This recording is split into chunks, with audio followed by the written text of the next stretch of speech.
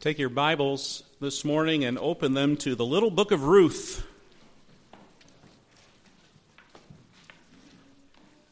Ruth chapter 1, if you're wanting to follow along in your pew Bible, you can find this on page 240.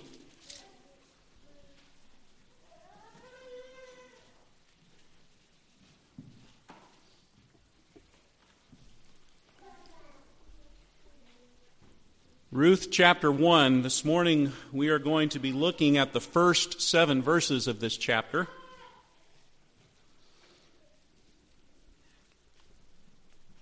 This is God's Word. Now it came to pass in the days when the judges ruled that there was a famine in the land. And a certain man of Bethlehem, Judah, went to dwell in the country of Moab, he and his wife and his 2 sons. The name of the man was Elimelech, the name of his wife was Naomi, and the names of his 2 sons were Mahlon and Chilion, Ephrathites of Bethlehem, Judah. And they went to the country of Moab and remained there. Then Elimelech, Naomi's husband, died, and she was left, and her 2 sons. Now they took wives of the women of Moab. The name of the one was Orpah, and the name of the other Ruth. And they dwelt there about 10 years. Then both Mahlon and Chilion also died, so the woman survived her 2 sons and her husband. Then she arose with her daughters-in-law, that she might return from the country of Moab, for she had heard in the country of Moab that the Lord had visited his people by giving them bread. Therefore she went out from the place where she was, and her 2 daughters-in-law with her, and they went on the way to return to the land of Judah. The grass withers and the flower fades, but the word of our God stands forever. Let's pray. Heavenly Father, we thank you this morning that your word is inspired, inerrant, infallible, living and quick, sharper than any 2-edged sword and able to divide between soul and spirit and bone and marrow. As we look into the text this morning, we ask your Holy Spirit's help that he would open its words to us, writing its truths upon our hearts, that we might understand and believe and live the things that are written in it. And as we spend the next few minutes looking at these verses, may the words of my mouth and the meditations of our hearts be acceptable in your sight, O God, our rock and redeemer. Amen. One of the things that I love about being Reformed is our strong confidence in the biblical teaching of God's sovereignty. The Bible teaches, and we believe, that God has absolute authority in the universe. All things are just as he desires. Closely bound up with God's sovereignty is the idea of his providence. Providence has been defined as God's most holy, wise, and powerful, preserving and governing every creature and every action. The Belgic Confession says we believe that the same God, after he had created all things, did not forsake them or give them up to fortune or chance, but that he rules and governs them according to his holy will, so that nothing happens in this world without his appointment. Did you hear what I just said? Nothing happens in the world without his appointment. What that means, brothers and sisters, is that God actively controls everything for the accomplishment of his purposes. Now that truth, and I believe it is true, is all well and good for us when things are going well in our lives. When things are going like we expect,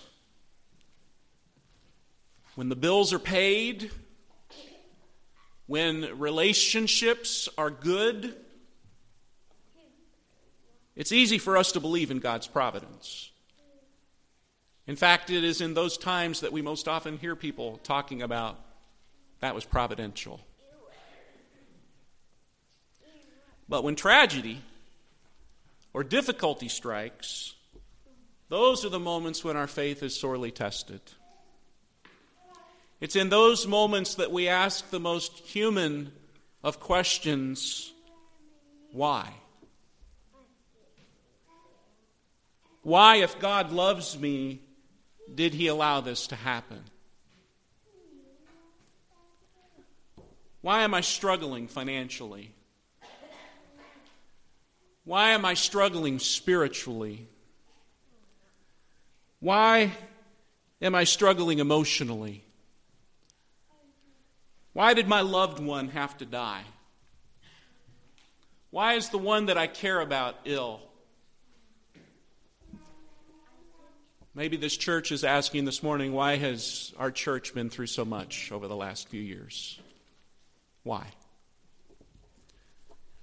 Now, I wish in seminary there had been a course entitled Why that would have given me some pithy, easy answers to relay to you to answer that question. But the truth is, why is a question that God often leaves unanswered.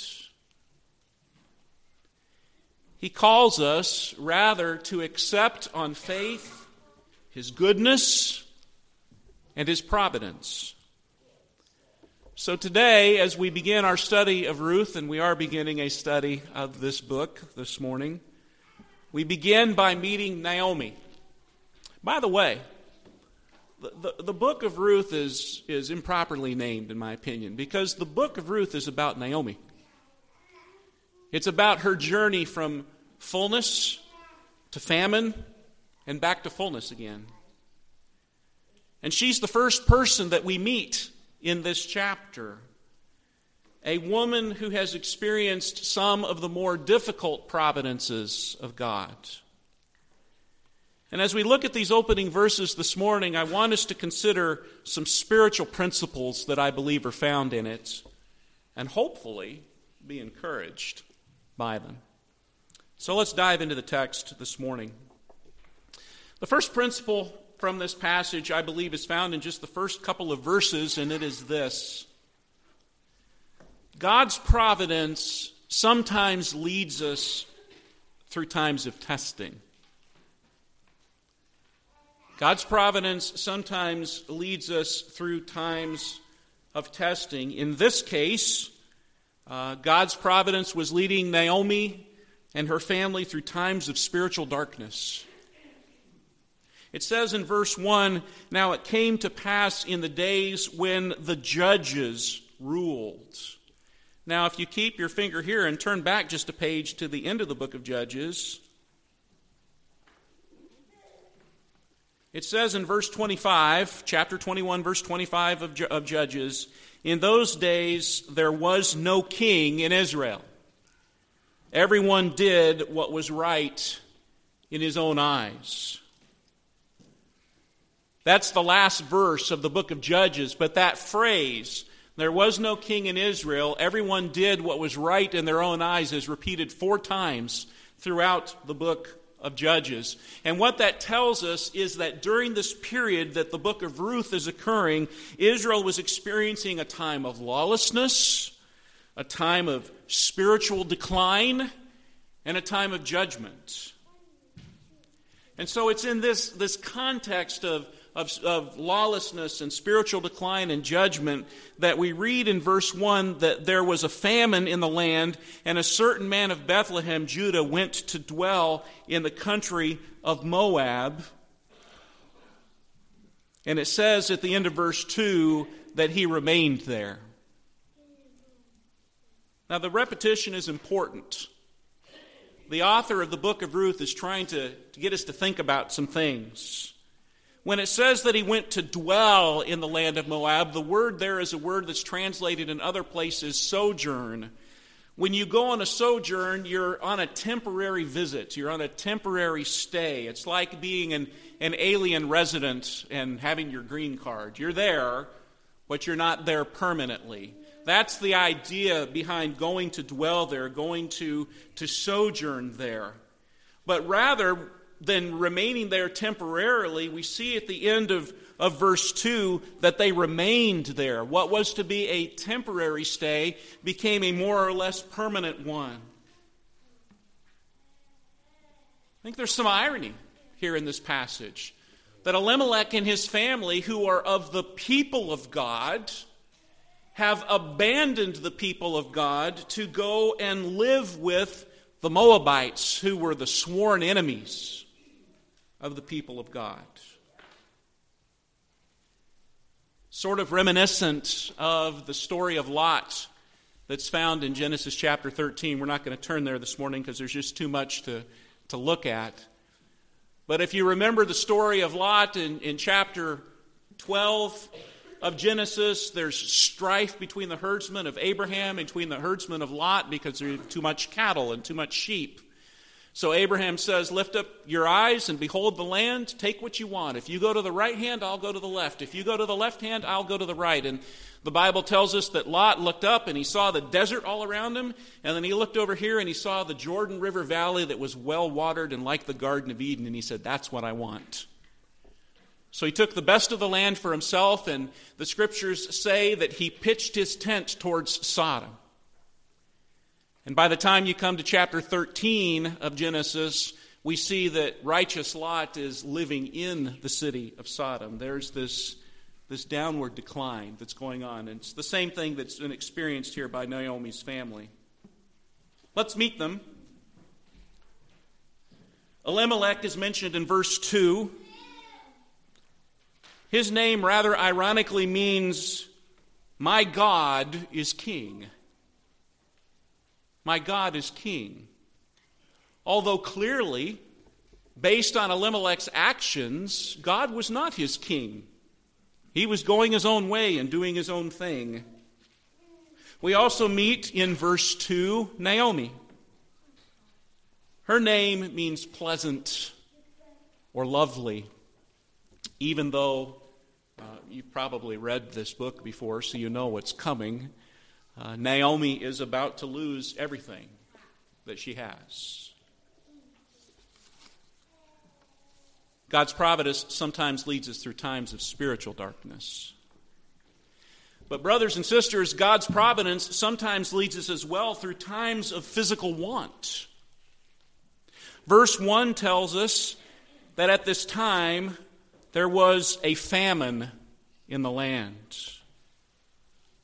Famines in the Old Testament were judgments by God for the unfaithfulness of his people, Israel. If you keep your finger here and turn back to the book of Deuteronomy, let's look and see what God has to say about famines. Deuteronomy chapter 28.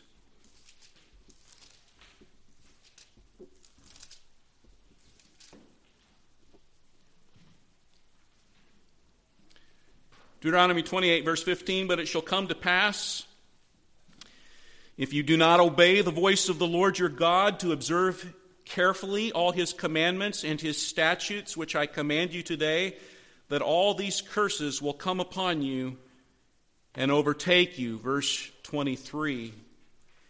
And your heavens which are over your head shall be bronze, and the earth which is under you shall be iron. The Lord will change the rain of your land to powder and dust. From the heaven it shall come down on you until you are destroyed. Verse 38, you shall carry much seed out to the field, but gather little in, for the locust shall consume them. Then you shall plant vineyards and tend them, but you shall neither drink of the wine nor gather the grapes, for the worms shall eat them. You shall have olive trees throughout all your territory, but you shall not anoint yourself with the oil, for your olives shall drop off.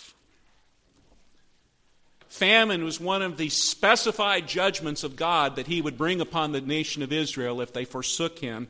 And so the fact that there is a famine being described here tells us that they were under the judgment of God, but it's not just a theoretical sort of judgment. This is hitting them literally where they live. I mean, every time their stomach growls, they are reminded of this idea that they are under God's judgment. The fact that this is a covenantal sort of judgment is reinforced by the word land in verse 1. It came to pass in the days when the judges ruled that there was a famine in the land. The word land in the Old Testament has covenantal overtones. This was, after all, the land of promise.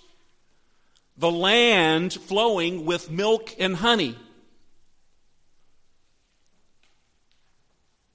It had become a place of want.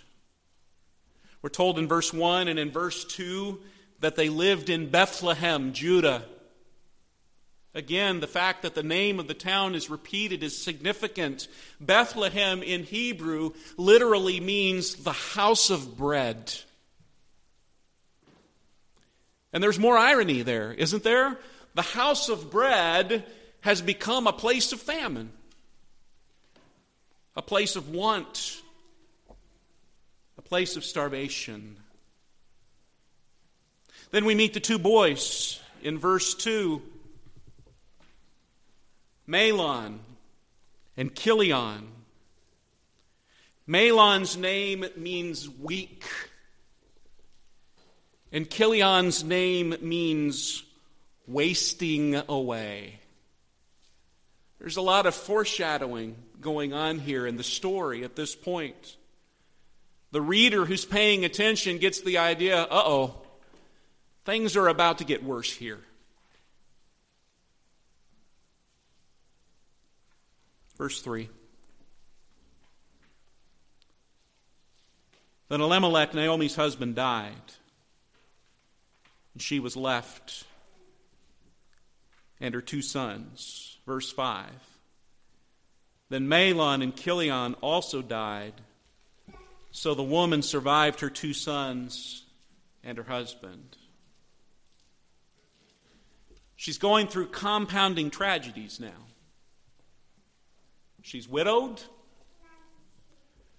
She's destitute. Ladies, in that day and age, women didn't work outside of the home. They were completely dependent upon their husbands.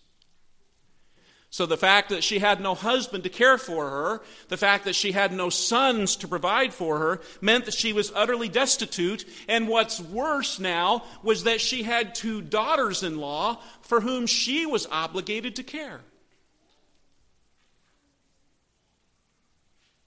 She's utterly alone.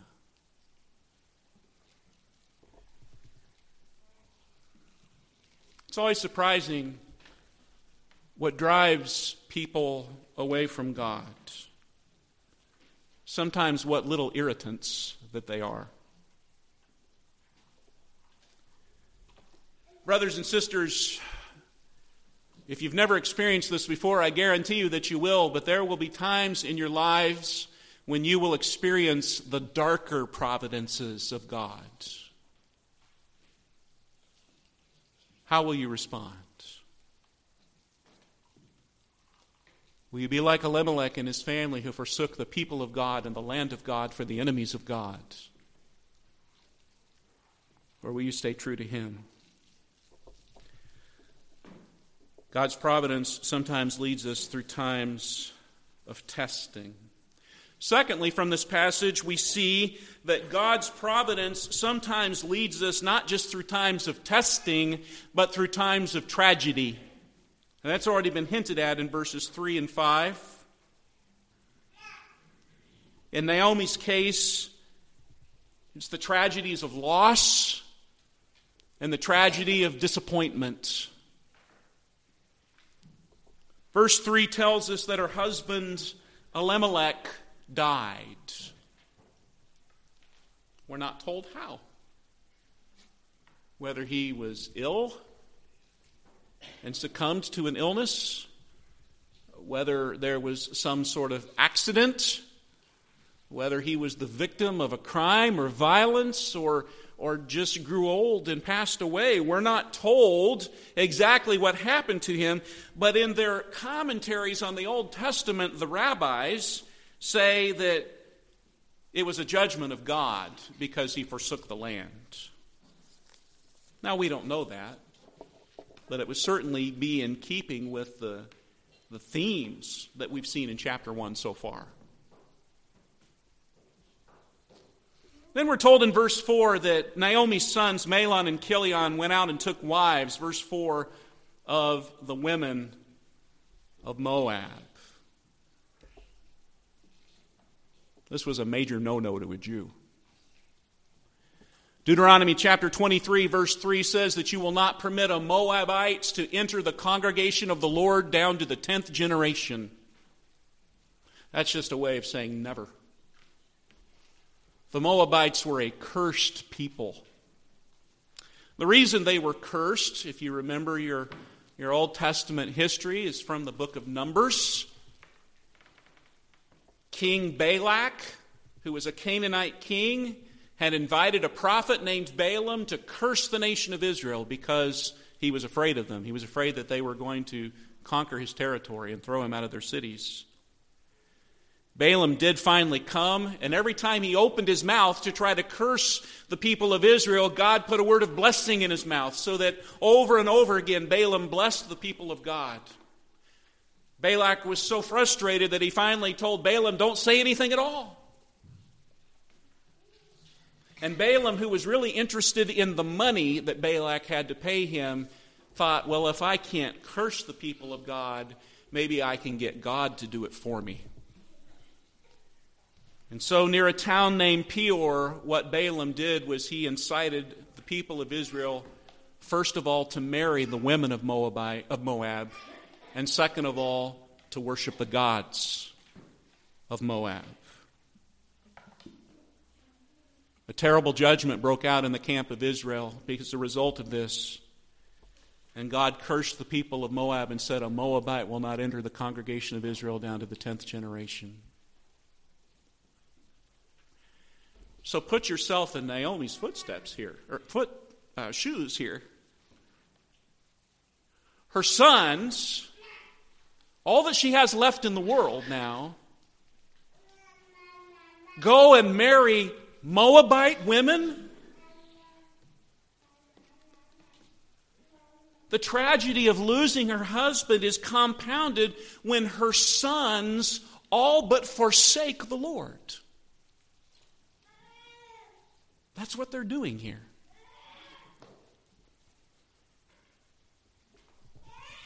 The women are named for us in verse 4. Their names are Orpah. By the way, Oprah Winfrey got her name from this woman. Her mother just misspelled it. Instead of Oprah, it came out Orpah, or instead of Orpah, it came out Oprah. But that was free.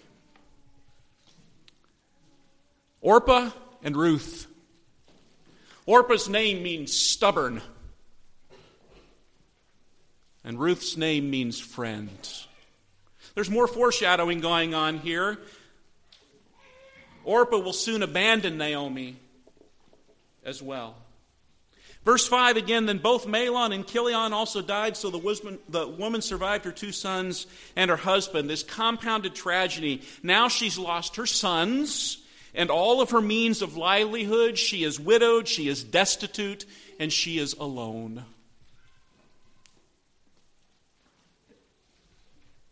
The next chapter is going to tell us how she deals with this unfolding tragedy in her life, but how do you deal with tragedy in your life when it comes? Now, I'm so thankful for the third principle from this passage, because not only does God's providence sometimes lead us through times of darkness, and not only does God's providence also at times lead us through times of tragedy, but God's providence is always tempered by His covenantal faithfulness. And I say that because I don't want us to think that God is this ogre who sits in heaven on the throne with a cudgel in his hand just waiting to clobber us.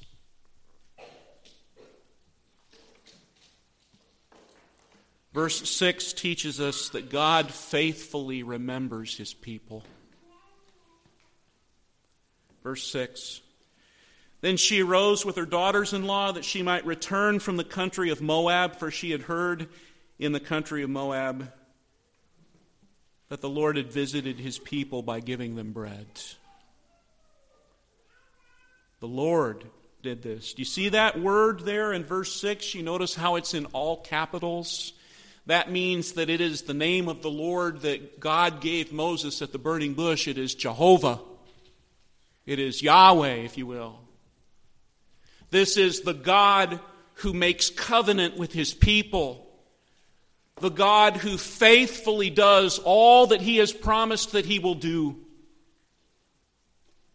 And this covenant-keeping God, this faithful God, we are told in verse 6 that she had heard that the Lord had visited His people.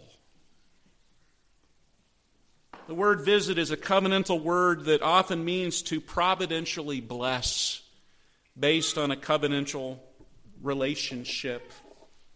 Let me show you some places in the Old Testament how it's used. If you want to turn back to Genesis chapter 21, there are several verses we're going to look at, but they're all in order, so you only have to turn one direction. Genesis chapter 21.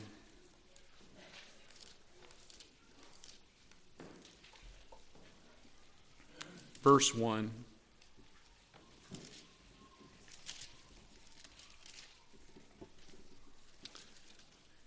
And the Lord visited Sarah as He had said, and the Lord did for Sarah as He had spoken. There the visitation is one of promise-keeping. Genesis chapter 50.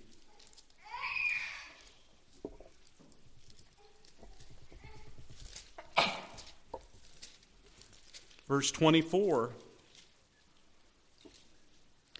Joseph said to his brethren, I am dying, but God will surely visit you and bring you out of this land to the land which He swore to Abraham, to Isaac, and to Jacob. Just one more. Exodus chapter 3.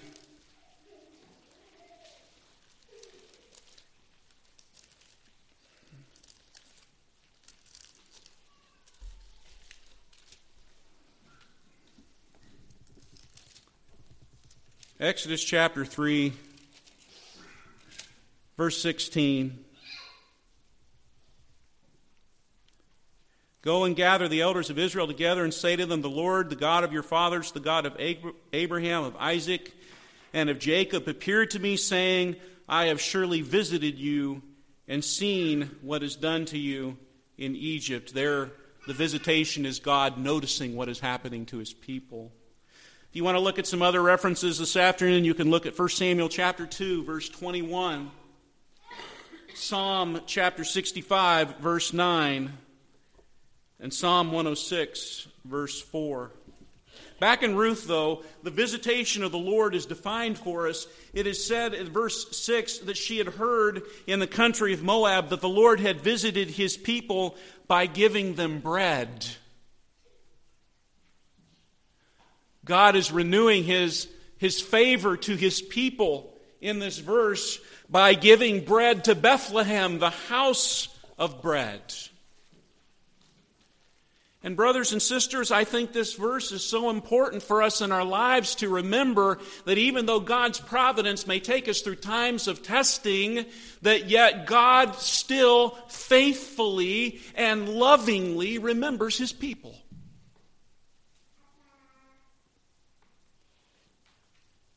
But He also calls His people to faithfulness. Faithfulness involves repentance. Verse 6. She arose with her daughters-in-law that she might return from the country of Moab. The word return is often used in the Old Testament to describe turning from sins and turning to God. Yes, there is a sense in which she is physically returning to the Lord, to the land of Israel, to the town of Bethlehem, but there's a spiritual idea here too, that not just is she returning physically, but she's returning spiritually to the Lord as well.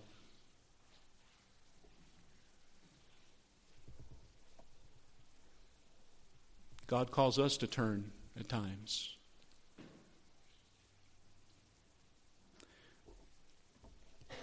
Faithfulness is not just something that we can check off and say, yes, I've been faithful, that's done. It's a process. Just as Naomi's returning was a process, verse 7 says that she went out from the place where she was And at the end of the verse it says, and they went on the way to return to the land of Judah. Our faithfulness is a process, brothers and sisters. It's something that we do daily, not just an event. You know, Romans 8:28 is a verse that is often used poorly, I think, by Christians. Because it's a matter of timing, you see. We know that all things work together for the good of those who love God and are called according to His purpose. It's a true verse. Sometimes we're not equipped or prepared to hear it at the time that it's offered. But we are called by faith, by God, to believe that promise by faith. Believing in God's providence, brothers and sisters. Believing that He will never forsake us. Believing that God is good and that His mercy endures forever. That is what we are called to do.